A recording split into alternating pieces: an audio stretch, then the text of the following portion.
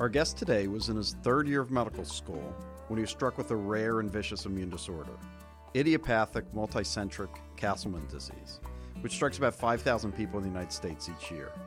When knowledge about the disease was minimal, he helped create a broad-based initiative to address this knowledge gap. This is Clinicians Roundtable, and I'm Dr. John Russell. With me today is Dr. David Fajgenbaum, a research assistant professor of medicine and translational medicine and human genetics, and associate director of patient impact for the Penn Orphan Disease Center at the University of Pennsylvania. He's also co-founder of the Castleman Disease Collaborative Network, a global initiative dedicated to accelerating research and treatment for Castleman disease, or CD for short, and improving survival for all patients. Dr. Fajgenbaum, welcome to ReachMD. Thank you for having me. So, Castleman's disease, can you tell us and our audience a bit about Castleman's disease? Sure. Castleman's is a rare inflammatory disorder that involves enlarged lymph nodes, flu-like symptoms, fluid accumulation, and multiple organ system failure in the most severe cases. There are three subtypes: unicentric Castleman disease, where the enlarged lymph nodes are localized to one region of lymph nodes, and then two forms of multicentric Castleman disease, where there's multiple regions of enlarged lymph nodes. One subtype is caused by a virus, HHV8. The other virus is idiopathic, so we don't know what causes the immune system to become activated and what initiates the cytokine storm that causes all of the organ dysfunction downstream of it. So how are these patients going to present? Patients typically present with flu-like symptoms, possibly nausea, vomiting, and oftentimes they're thought to have EBV or some other acute infection. When those acute infection tests come back negative and the patients continue to get more ill, their flu-like symptoms become more B-symptom-like, and patients are often thought to have an autoimmune disease or lymphoma. And it's only when a physician thinks the patient has lymphoma that a lymph node is resected, and it's that lymph node biopsy that's looked at under the microscope that can have a histopathologist or hematopathologist think that someone may have Castleman disease. And once you get the lymph node, is it very clear to make that diagnosis, or do you need the right pathologist looking at the slides? You really need the right pathologist. There's a real spectrum of abnormalities you see within a Castleman disease lymph node. And it's a spectrum of abnormalities that you can also see in other disorders. Patients with lymphoma and autoimmune diseases can actually have some Castleman-like features within their lymph nodes. So the most important thing, if a physician suspects someone has Castleman disease, is to perform a lymph node biopsy and to have a hematopathologist that has seen Castleman's before review that lymph node biopsy and to look for the hallmark abnormalities in the lymph node, which are atrophic germinal centers, plasmacytosis, hypervascularization, and hyperplastic germinal centers, all within the same lymph node. One thing I guess I would step back and mention is that you should really begin to think this could be Castleman disease. It should be included in your differential of any patient with flu-like symptoms and with the beginnings of organ dysfunction, such as liver, kidney, bone marrow dysfunction, without an already determined diagnosis. Certainly in the setting of enlarged lymph nodes, it's important to take the lymph node out, both to look for Castleman disease, but also to ensure that this patient does not have lymphoma. So you have a personal experience with this. You were a third-year medical student when this disease struck you, correct? That's right. I was a healthy third-year medical student on the wards, never had any medical issues in my life. And over the course of a couple weeks, I started experiencing night sweats and fatigue. I noticed my lymph nodes were enlarging, and I eventually went to the emergency room. And when I was there, they ran some blood work, and I was informed that my liver and my kidneys were not functioning appropriately and that I had pancytopenias. So the emergency room doctor at Penn, where I was a medical student at the time, decided to hospitalize me, and I became very sick very quickly. I went from having flu-like symptoms and some mild organ dysfunction to having complete liver and kidney failure, requiring dialysis, requiring albumin infusions, and complete bone marrow failure, requiring RBC and platelet transfusions daily just to maintain and keep me alive. I was immediately transferred to the ICU, where I spent about 4 months out of the next 6 months in and out of hospitals and in and out of ICUs and hemonc floors before I eventually received cytotoxic chemotherapy. But even before getting to chemotherapy, it was a long journey to get to the diagnosis. And so ever since that experience of being a patient, nearly dying multiple times over a 6-month period, and then finally getting out of the hospital, I've been laser focused on trying to take down this disease. And I'm now a faculty member at UPenn, where I study day and night weekends, all day, every day, to understand what is it that causes idiopathic multicentric Castleman disease and what are the immune cells involved so that we can more appropriately target and eliminate this disease. So you were in the hospital for several months at a premier medical center before they figured out what was wrong with you. How is that going to play itself out in Main Street, USA? The first step to make a diagnosis of Castleman disease is a lymph node biopsy. And a lot of Castleman's patients are very acutely ill when they present. And so there's this double-edged sword where patients are in the intensive care unit and physicians don't want to take them to the OR for a biopsy because they are so concerned about this unknown, undiagnosed illness. But at the same time, it's actually the biopsy that will get the diagnosis and can begin treatment to get the patient better. So I think that the most important thing, and actually I've just received a favorable review from Blood for the first ever diagnostic criteria for idiopathic multicentric Castleman disease. We hope that that will be published within the next couple months. That diagnostic criteria was put together through several meetings between the top physicians, researchers, pathologists, all working together to come up with unified criteria and to come up with those things that clinicians should be looking out for so that they can suspect and consider Castleman disease. And as I mentioned, those are flu-like symptoms, liver dysfunction, kidney dysfunction, cytopenias, and things like hypoalbuminemia, elevated alk phos, hypergammaglobulinemia. There's a few abnormalities that should increase your index of suspicion. And now, of course, everyone with flu-like symptoms and organ dysfunction does not have Castleman disease. But in those patients with flu-like symptoms, organ dysfunction, and multicentric lymphadenopathy that are not appropriately diagnosed with an autoimmune disease or an acute infection, those patients really need a lymph node biopsy because you need to rule out lymphoma and you need to rule out Castleman disease. And it's through a lymph node biopsy that a hematopathologist should be able to make the diagnosis of Castleman's. And again, I'll mention the diagnostic criteria, which should be impressed within a couple months.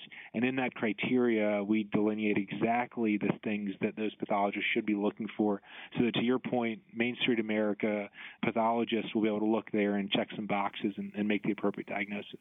So before you dedicated your life to fighting this disease and finding out everything you could, were there people really caring a whole lot about this particular disease that affects about 5,000 people a year?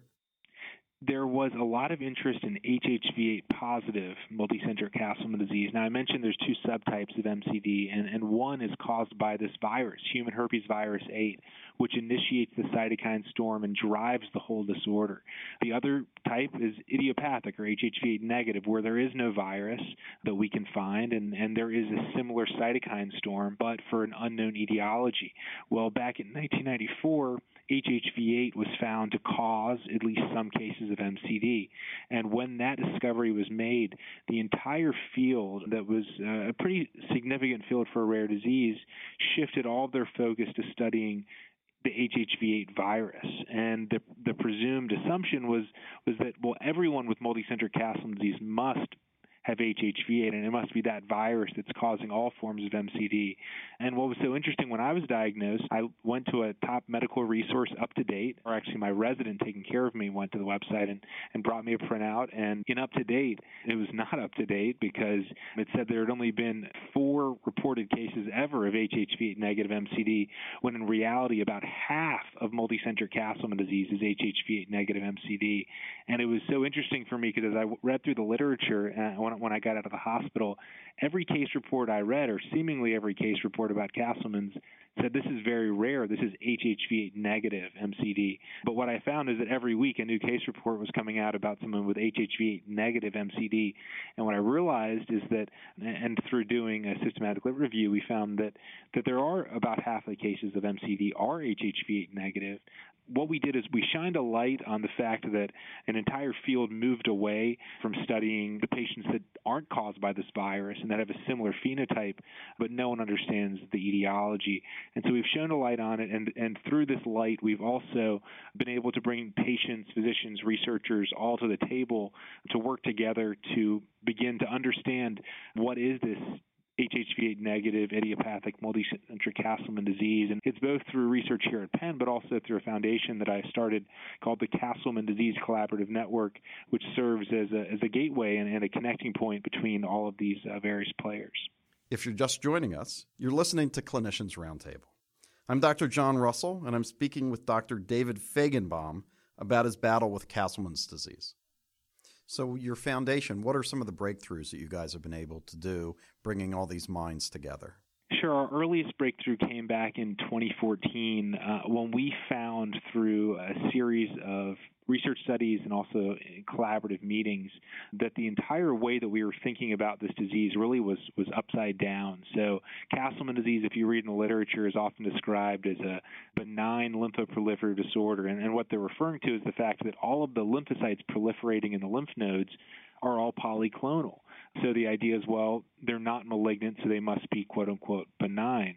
It's confusing to consider it that way because the model in the literature is that these, quote-unquote, benign lymph node tumors secrete interleukin-6, and then interleukin-6 causes immune cell activation, which causes organ dysfunction. But what we found is actually the model was upside down. The proliferating lymphocytes that are polyclonal and are not clonal, those proliferating lymphocytes are proliferating in a reactive fashion to the cytokine. So it's not a tumor secreting interleukin-6 that's then turning on the immune system. It's actually the activated immune system that's releasing interleukin-6 and other cytokines that's causing the lymph nodes to grow in the first place. These lymph node changes are reactive changes. And that was a really, really important breakthrough because, first of all, it explained why IL-6 blockade was effective and is effective in about a third to a half of cases. That's because the IL-6 blockade is upstream of the lymph node enlargement and upstream of the organ dysfunction. But secondly, it also uncovered the fact that this is an immune hyperactive disorder. It no longer should be considered a benign lymphoproliferative disorder, but it should be considered a hyperactive, hyperinflammatory disorder. And with that, now you can start thinking about what are all the ways you can modulate the immune system. Other than chemotherapy, beforehand, we needed chemotherapy or IL-6 blockade, and unfortunately, that doesn't work for most patients. So this new approach of thinking about this as an inflammatory disorder, now we can harness all of the drugs that target the immune system and target inflammation to consider them as potential rational targets for stopping multicentric Castleman disease. Has your research impacted you personally on how you're being treated with your Castleman disease? Yes, I'm actually on a drug that's directly based on our research, a drug that had never been used in Castleman's before that is approved to treat kidney transplantation, but it targets a signaling pathway, the mTOR pathway, that we found through our research here at Penn to be involved in the proliferation and cytokine release. So I sometimes refer to this as truly personalized medicine, where we've identified a drug that's based on my immune cell pathways that are activated that hadn't been used before that's currently working well. So what do you view as the future of the network that you've set up, the Castleman Disease Collaborative Network? I see kind of two really distinct goals and really important goals. One is to uncover the etiology and pathogenesis of idiopathic, multicentric Castleman disease and unicentric Castleman disease, to understand what is it that causes this immune activation and how do you stop it. That's number one. I feel very confident that the trajectory we're on, the studies we have in place, if we can get the right number of samples and the right collaborators on board, that we can answer the unknowns of the disease and that we can turn what is really a devastating disorder that kills about a third of patients within 5 years and another third of patients within 10 years of diagnosis. We can turn this disease into a chronic condition that can be well managed with the right immunomodulatory therapies. That's goal number one. Goal number two is to look at the approach we've taken for Castleman disease, and that's a disease where there was zero NIH dollars going into HHV8 negative MCD. There was little interest academically and little interest from pharmaceutical companies beyond Janssen Pharmaceuticals, who make the one FDA-approved drug. And we have taken a disease with little interest, few resources, and we've brought together all the right people, physicians, researchers, patients, the loved ones of patients, and we've come up with what we call the collaborative network approach. I think this approach of bringing everyone together and then letting the experts and the community prioritize research in what we call our international research agenda is a model for other rare diseases. And it's taking what is typically in the rare disease space, rare disease patients like myself typically hope that the right physician will apply to do the right study at the right time and they'll have the right skill sets. But unfortunately, when you're a patient, you're not willing to hope and you don't want to wait for all those rights to line up. So with the CDCN, we've lined those up and we have made sure that the right researchers are getting the right grants to do the right research right now. So do you see this the model for other orphan diseases? Absolutely. I think that our steps are simple and they are straightforward. They're common sense. When I tell people what we did, they say, well, isn't that how all rare disease research is done? And I'm disappointed to have to share that no, actually, rare disease research generally involves disparate researchers applying for limited funding, and you have to hope that the researchers apply for the right projects that are really going to move things forward. Our approach is much more collaborative and much more directed, where we crowdsource amongst the community to determine what research should be done, and then we throw our resources directly at those high-priority projects. And we really try to take on this disease just like any company would try to take on a problem. So, David, if there's anyone out there who wants to contact and find out what your group is doing, how would they contact you? Yeah, so I'd encourage any Castleman disease patients listening in, any physicians treating Castleman's, or anyone who's just interested in learning more about our approach and what we're doing to visit our website. That's www.cdcn.org. Again, that's cdcn.org. And we would love for you to learn about what we're doing and to consider supporting us, whether that's through contributing patient samples or through supporting our research. Many thanks to our guest, Dr. David Fajgenbaum, for joining us today to discuss Castleman's disease. I'm your host, Dr. John Russell. To access this episode and others in this series, and to download the ReachMD app, please visit reachmd.com, where you can be part of the knowledge. We encourage you to leave comments and share this program with your colleagues.